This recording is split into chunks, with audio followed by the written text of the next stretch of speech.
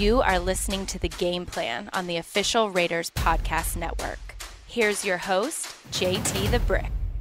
Former Raider Jarrod Bunch, kind enough to join us. We really appreciate it. Running back, fullback, the brilliant career he had at Michigan. Once a Raider, always a Raider. Jarrod, thanks for doing this. Thanks for coming on. Hey, always a pleasure, man. Thank you. It means a lot. And I want to begin because I've interviewed so many Raider alumni recently. And the first thing I look at is when you were a kid, young boy, track star and football player. And you were the first from your high school to get a Division I deal and go to Michigan. So what was it like as a kid growing up in Ohio before you went to Michigan? What was that decision like? It wasn't tough. It was easy for me. I did not like Ohio State. The town that I went to, they did, but Ohio State saw me as a small town kid who should be happy that Ohio State would come and check him out, and they thought I should have just jumped on the chance just to come to Ohio State, and it turned me off. Wow, that is fascinating. So you looked at Ohio State as someone who was just maybe going to think of doing you a favor, where Michigan was something that was a little bit different out of state and made you feel like they were looking at you as a special player, huh?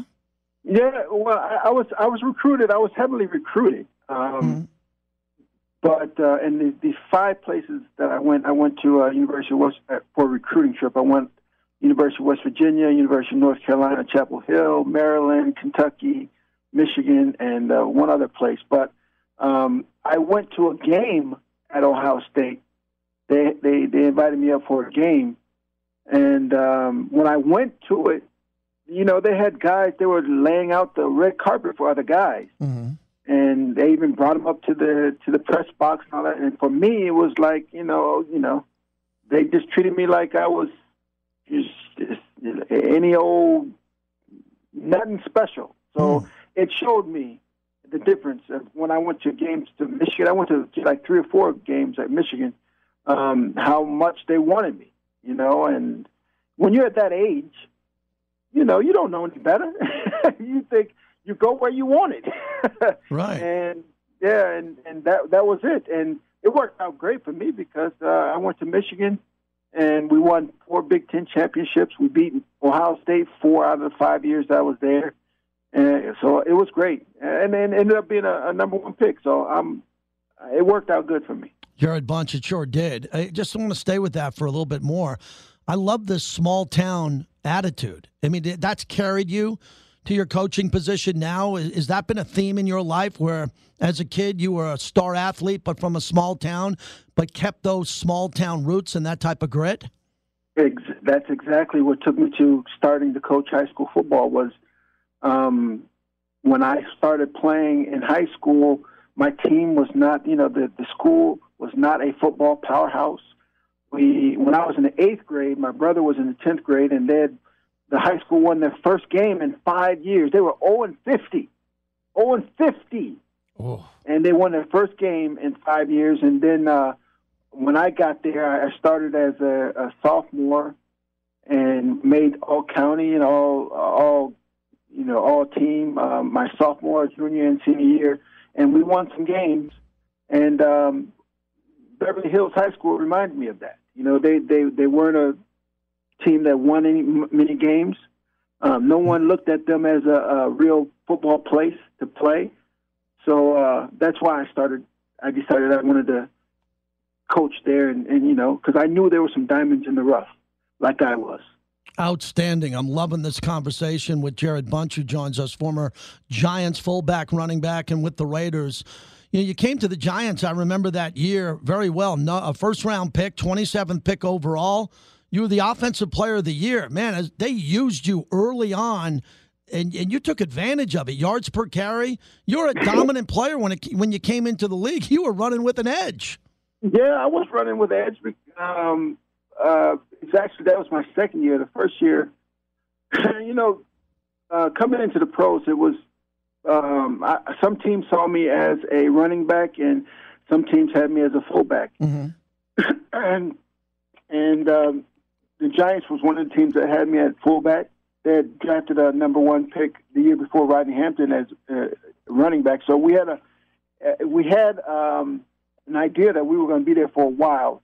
And the second year, when they started using me and using the fullback, it worked out great. I mean, we led the league in rushing. I actually scored my first touchdown against the Raiders. How about that? But when we came out here and played, the Raiders won. The Raiders beat us. What was the Raider experience like? I know the injury, and I know you were banged up there, but I always connect with the Al Davis story. How Al Davis brought you over, how they found you, and what was that quick story like? Oh man, when Napoleon had gotten hurt in that Monday night game and tore his knee up, they knew that I was on a PUP, physical unable to perform list, and was released from the Giants. And they brought me in and signed me, knowing that I was injured still with the knee. And they said, listen, we need you on the team. We don't want anybody to pick you up. We want you to be on the team for when you're ready to start playing. So for 2 or 3 weeks, I was just rehabbing. I was just doing things just to get myself ready to play. And then started playing, but the knee just was not reacting back to, I never was the same player as I was before that injury happened. And it was coming in for Napoleon, who, if you remember that injury that he had, he almost lost his leg. Playing against San Francisco 49ers in the Monday night game, gets hit, and they almost had to amputate his leg. Yeah, I'm very good friends with Napoleon and see him often, and that injury was one of the most brutal injuries in the history of the NFL. He's lucky he kept his leg. You're right. Yeah, exactly. So they brought me in. When the Raiders brought me in, it was to replace him and just be ready to go when my knee was when myself was ready to go. And not a lot of teams would do that. And they did that, and then it just wasn't working. And after being on the team and trying to rehab and going back on and playing, it was not where I was thinking to go right, trying to go right. My brain was saying go right, and maybe 2 seconds later I could go right. Yeah, it's a shame that injury happened, and because your career coming in was sky high. And I want to wrap it up. We're talking to Jarrod Bunch with what you're doing. Beverly Hills High School. Are you kidding me? What a life. I mean, what is it like with these student athletes? Tell me about this. It's rough. It's a rough situation because just like you think of Beverly Hills, think of Beverly Hills High School. My first year, I had 22 kids total. I'm talking about including freshmen. Right. So it is. You have to build the awareness of football being more than just a game that you play on Friday night, and that's what I've been trying to do, is trying to continue to build a program that everyone can be a part of. And when I was playing there in Ohio, it was Friday night was when a lot of parents and a lot of people from the neighborhood, they all came out just to see whether you won or lost. They wanted to see their someone who was growing up in that neighborhood or growing up in that area play. And in Beverly Hills, it's just not, it's not a football town. No. Everyone, on Friday night, they're not looking for it. But the first year, when I came in, they hadn't won a game. In 2 years, we ended up with 22 players. We ended up with a 2-8 record. And then second year, with 24 players, including freshmen, we ended up winning 3 games, 3 and 7, won 3 and 7, and that was last year. And then this year, football is not going on, and so we'll see. I'm really concerned about a program that can't really field more than 14 kids at practice. Yeah. I would say that is really interesting. Where it's Beverly Hills High School, and you think some of the richest and most unique real estate in the world, and football not too far from UCLA. I lived in Sherman Oaks, Notre Dame High School, some of the big programs, Mater Dei, out Bosco out in California, that there'd be a couple of players there. But they got the right guy with you, Jarrod. I'm up against it. I got to run, but let me wrap it up with this. Once a Raider, always a Raider. Mark Davis got you the legacy brick. What does it mean to be associated with this team for you? Man, that's so great. You know, one of the things that goes around in the whole league is before you finish, you want to be a Raider. Yes. You want to be a Raider. And I'm glad that I had the opportunity to become a Raider. And it's a family, man. They can really take care of the alumni. I mean, you know, for the short period of time that I was there, I still have a brick on the new stadium. It's such a great experience, and to be a part of that silver and black family, man, I'm just very grateful for it. Thank you, Jarrod. Good to talk to you. I'll see you when they open up the stadium out here. For sure. Thanks, man. Have a good one. You too. Jarrod Bunch. Touchdown, Las Vegas. Since starting Allegiant some 20 years ago, we've flown more than 100 million people to be with those they love. We're pilots, flight attendants, and technicians, but we're also parents, spouses, and neighbors. And just like you, we're excited to reconnect with the people and places that matter most. That's why we're going the distance for health and safety, on the ground and in the air. Because the further we go now, the safer it'll be to go farther tomorrow. Allegiant, the official airline of the Las Vegas Raiders. Low fares, nonstop flights, only at Allegiant.com. Robert Jenkins has been great to me. One of the Raider alumni that I really care about. I get a chance to spend time with him every year from Dublin, California, UCLA, from the LA Rams, LA Raiders, and the Oakland Raiders, West Coast in the house. Robert, good to talk to you. It's always a blessing. How are you? JT, it's a pleasure to talk with you, and big shout-out to the Raider Nation. You know I love you, JT. Same here, Robert. You've been so good to me and my family ever since I came to the team, and you're a proud alumni here. I want to begin with that win yesterday. I just mentioned the cold car. Trent Brown on the offensive line was out of the game. Richie Incognito is still injured. You played in a lot of cold weather games as a West Coast guy. What is that mentality like when you're playing in warm weather and then you got to go out to a cold weather game and get a win? Well, you know, offensive linemen, we are a different breed. You know, we are the moosehead snot blowers down in the trenches. And for us, it doesn't matter, you know, kind of like the Postal Service, you know, rain, snow, sleet, or hail. We've got a job to do. And when I looked at the game and saw the elements, I thought to myself, man, we're going to run this football. That's what we're going to do. And that's exactly what they did to establish a line of scrimmage superiority and time of possession, which was able to, open up the entire offense. And then conversely on defense, we shut down the run. Our linebacking and our back end took care of business, and we got the win. Robert, you blocked for some great running backs. What is that like when you go into a game knowing you have the game plan and it's a run game, it's a heavy run game, and you got to have your run blocking ready to go? The difference between that type of game plan and a pass protecting game plan. Yeah, when you're able to know that you are going to be able to be as aggressive as you want to be, and you're on the attack mode, that's a lineman's dream. We want to be able to road grade and powerfully impose our will on the defensive opposition. You know, pass protection is a bit of an art form because you're kind of retreating as you're blocking, but run blocking is just something that allows you feel like you have an equal opportunity to impose your will on the defensive lineman in front of you. Robert Jenkins is our guest. So you come out of UCLA, 6th round, 144th pick. Did you feel like you had a chip on you? You should have gone higher in that draft when you ended up with the Rams. Tell us about the early part of your career coming into the league. Yeah, honestly, I was just happy to be drafted. I just was looking for an opportunity. I had gotten a call on that day. I remember it like it was yesterday. Around the second round, there was a projection for me from second to fourth or fifth round. I had gotten a call from John Wooten with the Cowboys saying, "Hey, stick by your phone here. We're getting ready to do something here." And then it never happened. And I said, okay. I said, you know what? This is the process. And JT, you got your family, you got cameras at your home, and all of that.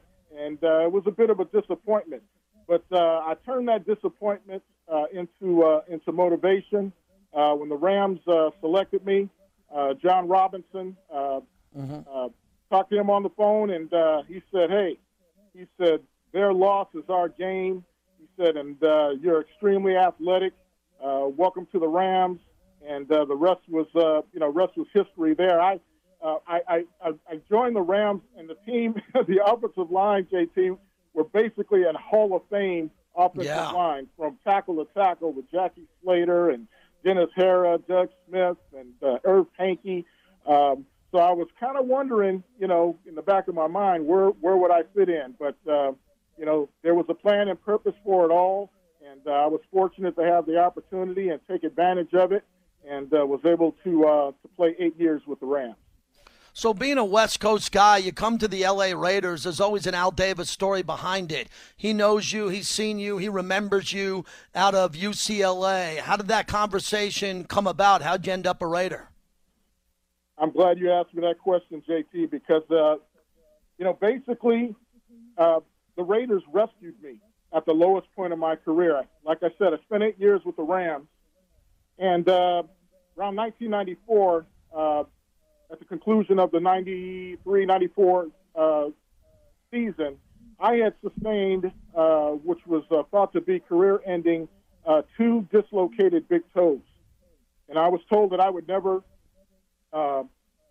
play offensive line again because you can't push anybody around because you could put pressure on your toes. Well, anyhow, I got about a second and third opinion. I had a surgical procedure done on them, and I had a regiment that was implemented by a great doctor in La Habra, California.